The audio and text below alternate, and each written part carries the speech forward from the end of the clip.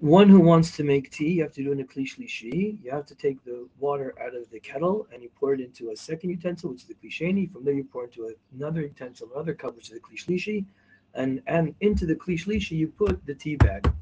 Lichara, when you could have argued, you can make tea in a kli sheni. Like we said yesterday, fundamentally, there's no bishul kli sheni. But again, as we also said yesterday, by definition, things which are kali bishul, things which easily cook, you can are will be cooked in a klisheni, and maybe the tea is kali bishul, so you can't put it into klisheni, so you have to do it in a klishlishi.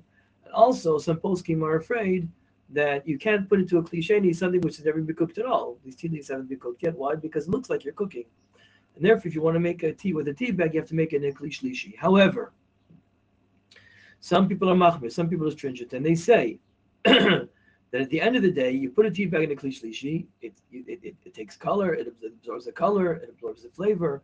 Isn't it cooking? I mean, don't forget, the Arain Bichlal says that this kli shlishi is mavashal. So they say you can't do it in a kli shlishi. The issue that the reason why this shouldn't be a problem is at the end of the day, that first of all, the general psak is like we said, klishi is not mevashal. So you can put anything in klishi. That's a general psak that we said.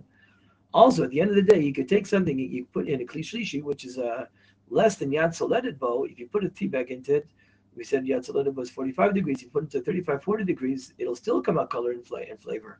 So that's not cooking by definition. So you can see that flavor and flavor and color comes out no matter what.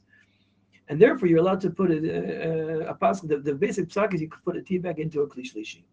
But if you want to be machmir, and I'm sure you've met, I've seen people are machmir people. There are people who don't like to make tea with tea bags on Shabbat, not even a klishlishi. So what do? They make tea essence. So you prepare the tea essence from on Friday, and then what you do is that you pour water into it from a klisheni. Why? Because certainly the tea essence is not kaliyat bishul, and therefore when you pour it from a klisheni, that it's okay. If you want to be super machmir and super stark, so some people are afraid that there's toveh and mashke, that in liquids you can be coloring on Shabbat. Now you're coloring.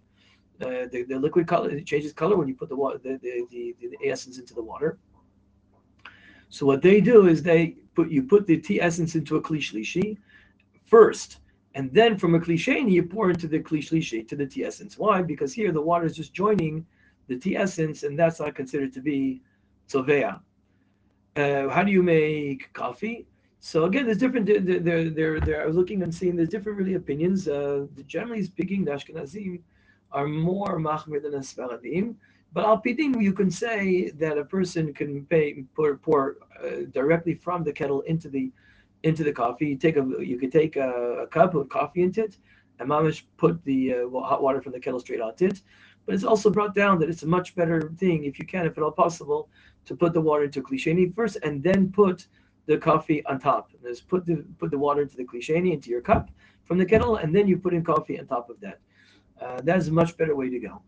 There are people who are machmir, but that seems the best way to go. There's a lot of different discussions about how it works. Regarding black coffee, Turkish coffee, some poskim will ask it even a klishlishi, and some poskim said you can pour it from a klisheni. Here, the discussions regarding coffee is that coffee very often is both cooked and also roasted. So maybe there's a before, so maybe there's more lenient to be made in that type of situation. But as I said, the best way to make coffee in Shabbat is to put the water first in klisheni and put the coffee on top of that.